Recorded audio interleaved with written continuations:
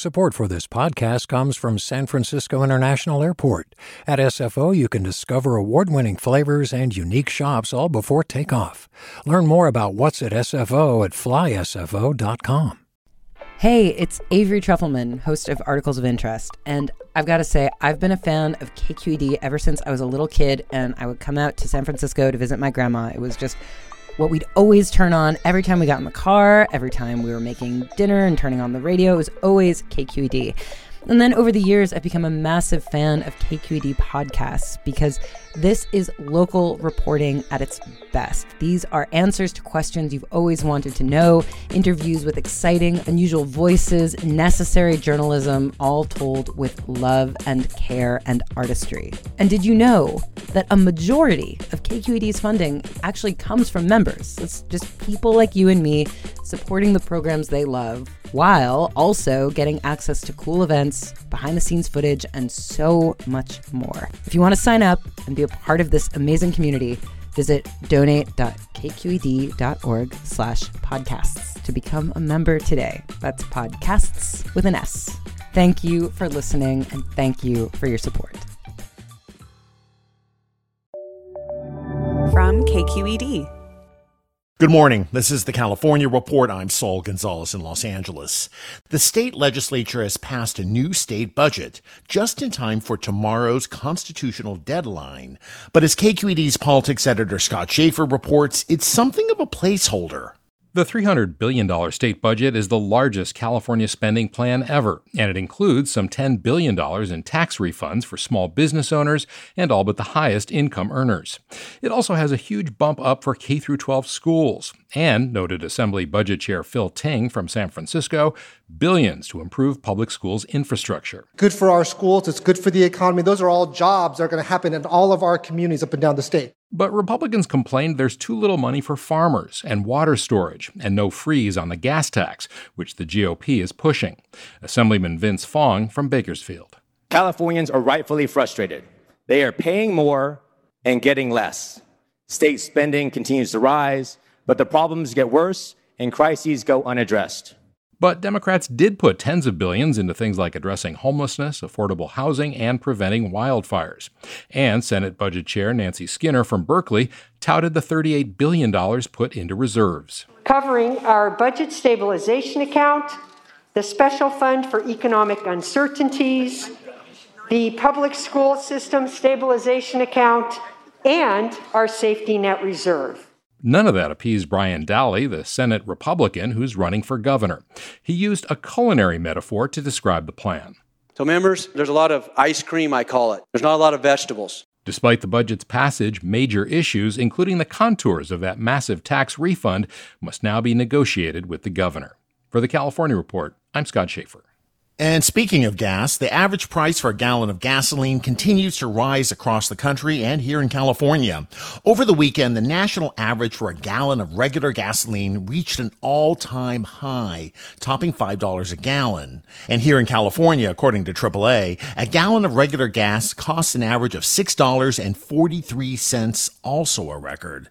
That's up more than 50 cents from a month ago and more than $2 from this same time last year. Rural Alpine County has the highest average price in the state, with a gallon of regular gasoline costing nearly $7.80. And returning to the state budget, one of the many items Governor Newsom is set to weigh in on is the potential elimination of court fees known as civil assessments. Civil assessments are penalties that courts impose when traffic tickets and other citations aren't paid on time. And like other government-mandated late fees and penalties, they often hit low-income and Black and Latino Californians the hardest. Both the state assembly and Senate have voted to eliminate civil assessments and discharge all related debts. The question here is just, in these coming days, as the negotiations conclude, will the governor strip the budget, the legislature's budget, of this proposal? And it's totally possible that he will. Rio Scharf is an attorney with the Lawyers Committee for Civil Rights of the San Francisco Bay Area. In the past, Newsom has recommended cutting the $300 civil assessment fee in half. But Scharf and other advocates argue that even if reduced, the fines would still place an unnecessary financial burden on many Californians.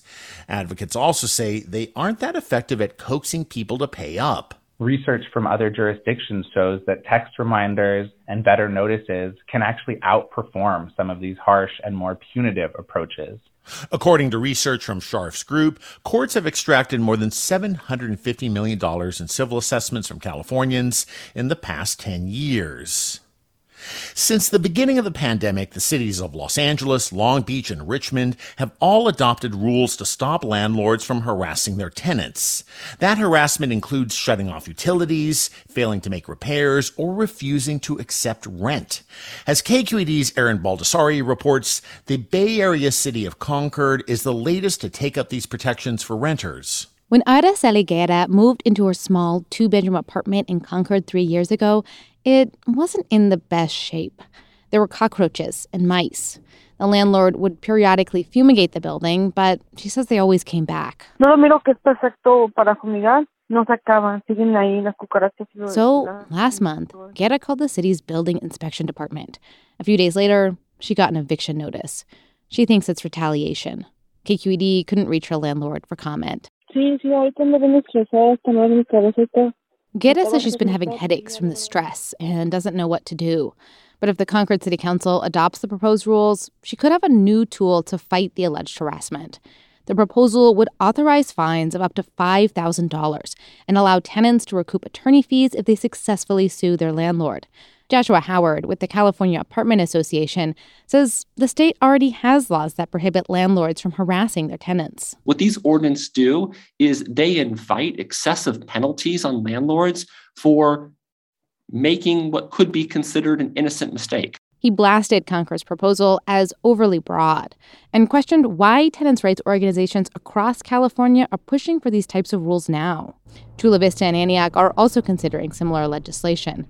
Shanti Singh, a spokesperson for Tenants Together, says the timing has a lot to do with the pandemic. Harassment really, really went up during COVID from the beginning, but especially as the rent relief program sort of wore on and people were waiting. She says that, coupled with the eviction moratorium, meant frustrated landlords were looking for other ways to get their tenants to pay or leave. But Singh says another reason is that over the past decade, more people of color and especially low-income renters have been moving away from expensive coastal cities in search of housing they can afford. As people get pushed out further and further off and inland, they're moving to places where they don't have any protections, and they're trying to organize in those places. The Concord City Council is expected to vote tonight on the tenant anti-harassment ordinance. For the California Report, I'm Erin Baldassari. Hi, I'm Sasha Koka, host of the California Report magazine. Every week, we bring you stories about what connects us in the giant, diverse Golden State. Because what happens in California changes the world. I love this place. We were once seen as like the place to be, California. The land of milk and honey. That's where you go to Sunshine State, but we just have challenges right now. KQED's California Report magazine. New episodes drop every Friday, wherever you get your podcasts. Hey, it's Glenn Washington from Snap Judgment. And if you love what you're hearing, and I know you love what you're hearing, please consider becoming a KQED member.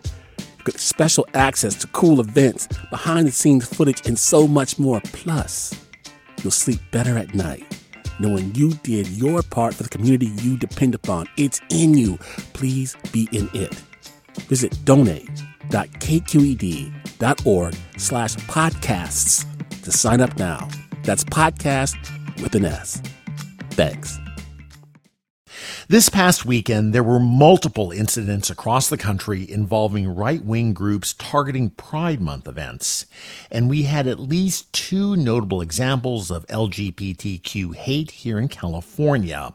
On Saturday, a group of people alleged to be associated with the far-right Proud Boys heckled a drag queen who was leading a children's reading event at a library in Northern California's East Bay. And on Sunday, San Francisco Senator Scott Wiener, who's gay and has fought for LGBTQ rights, received an email with death threats concerning enough to warrant bomb-sniffing dogs checking his home. Here to talk with me about these recent waves of LGBTQ hate and their roots is Ari Drennan, LGBTQ Program Director for Media Matters for America. Welcome, Ari. Good morning. Thank you for having me. So I know Media Matters has been looking into these ties between these hate incidents targeting the LGBTQ community and right-wing platforms. Tell me more about that. Yeah, unfortunately, the events that we saw over the weekend, which also included the 31 members of the fascist gang, the Patriot Front, being arrested on their way to an Idaho Pride event, these are kind of a continuation of the violent rhetoric that we've seen in online spaces really growing over this year, bleeding into the real world. And there's one online space in particular that you're concerned about, and that's Libs of TikTok. Tell me more about that and its role in fanning the flames of these incidents, of organizing these events that target the LGBTQ community. Yeah, of course. So Libs of TikTok, somewhat confusingly, is a Twitter account. And in March, our data showed that they were the top Twitter account amplifying anti-LGBTQ hate. The account started out by posting videos of primarily LGBTQ people, a lot of teachers as well, and sort of highlighting those for their users. But they've since moved on to highlighting LGBTQ events that are taking place, while simultaneously continuing to perpetuate the slander that LGBTQ people are grooming or otherwise threatening children. And what do you think is at stake here? I mean, other than, of course, being concerned about violence toward people, what do you think is the wider concern of the community? According to a study by the Williams Institute at UCLA, trans people specifically are over 4 times more likely to experience violent victimization than the average American. I'm concerned about something similar to another Pizzagate. If you have right-wing pundits like Libs of TikTok, Tucker Carlson has used his show to make similar allegations. Georgia Congresswoman Marjorie Taylor Greene has been out there spreading the same kind of stuff, saying that LGBTQ people are grooming children, are, turning them LGBTQ, are making them trans. All of this false stuff is very threatening to people and unfortunately could lead them to take violent action, of the same kind that we saw over the weekend or more serious. I'm concerned about sort of a general rollback of rights for LGBTQ people and our ability to feel safe in public. Once again, that was Ari Drennan, LGBTQ Director for Media Matters for America. The San Diego County Board of Supervisors will take up a proposal today that would enable the county to sue gun manufacturers for their role in deadly shootings. Supervisor Tara Lawson-Remmer is one of the co-authors of the measure. During a news conference yesterday, she says it's about holding gun makers accountable. This is about taking our fight for gun safety from the State House to the courthouse, using the law to pursue civil liability. Talia Fish is a 10th grader in the San Diego County community of Encinitas. She says she often thinks about the possibility of a shooting when going to school. Since my voice does not count at the ballot box, I am urging you instead to hear it now. I must beg that you consider the way that I feel, the way that my peers feel, and the fact that we are asking you to please keep us safe, to please keep the guns out of our school, to please hold the right people accountable. Meanwhile, gun rights advocates in the San Diego area say this is more about politics than actually preventing shootings. A similar bill to sue gun makers is making its way through the state legislature, part of a package of gun safety measures proposed this legislative session.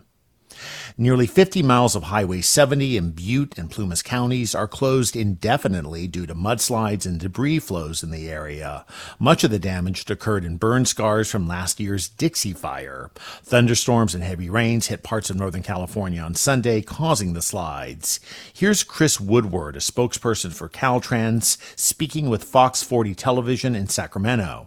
Get access into the area so they can further assess, see what kind of roadway damage we're dealing with. Woodward says it's unclear if parts of the roadway or guardrail will need to be completely replaced. The highway is closed in both directions between Jarbo Gap in Butte County to the Greenville Y at Highway 89 in Plumas County. Caltrans says local residents in the area may still be able to get to their homes. Caltrans also says it's working to get at least one lane of the roadway back open, but there's no estimated time of reopening. And finally this morning, officials at Yosemite National Park are asking the public for help. They need assistance in identifying vandals who spray painted more than 30 sites in the park, including rock formations. Photos posted on social media show rocks tagged with the word Fresno and other writing in blue and white spray paint. The tagging occurred along the Yosemite Falls Trail, likely on the evening of May 20th. It's thought to be the worst case of Yosemite Park vandalism in more than a decade. Support for the California Report comes from Paint Care. Now with 834 drop-off sites in California where households and businesses can recycle their leftover paint. More at paintcare.org. Stanford Healthcare, alerting listeners to the critical blood shortage in the area. Now is the time to donate blood and make a difference. StanfordBloodCenter.org. And Eric and Wendy Schmidt through the Schmidt Family Foundation, working together to create a just world where all people have access to renewable energy, clean air and water, and healthy food. On the web at theschmidt.org.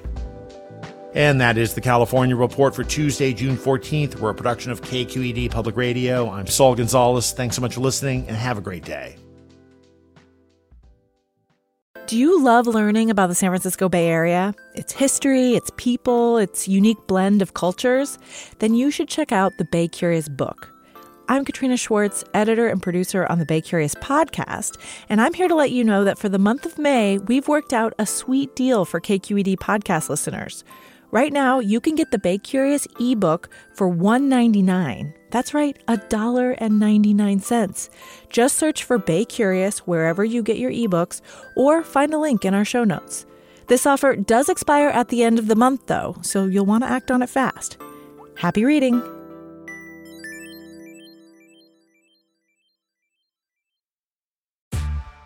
Hey there, this is Brittany Luce from NPR's It's Been a Minute. KQED's podcasts like The Bay, Bay Curious, Mind Shift, Right Nowish, and more all tell the stories of the Bay and beyond with reliable, human-centered journalism. They aim to inspire, make you think, entertain, and expand your understanding of the place you call home. Here's how you can support podcasting at KQED. Showing your support is easy, and you can join Brittany in supporting KQED Podcast too at donate.kqed.org/podcast. That's donate.kqed.org/podcast.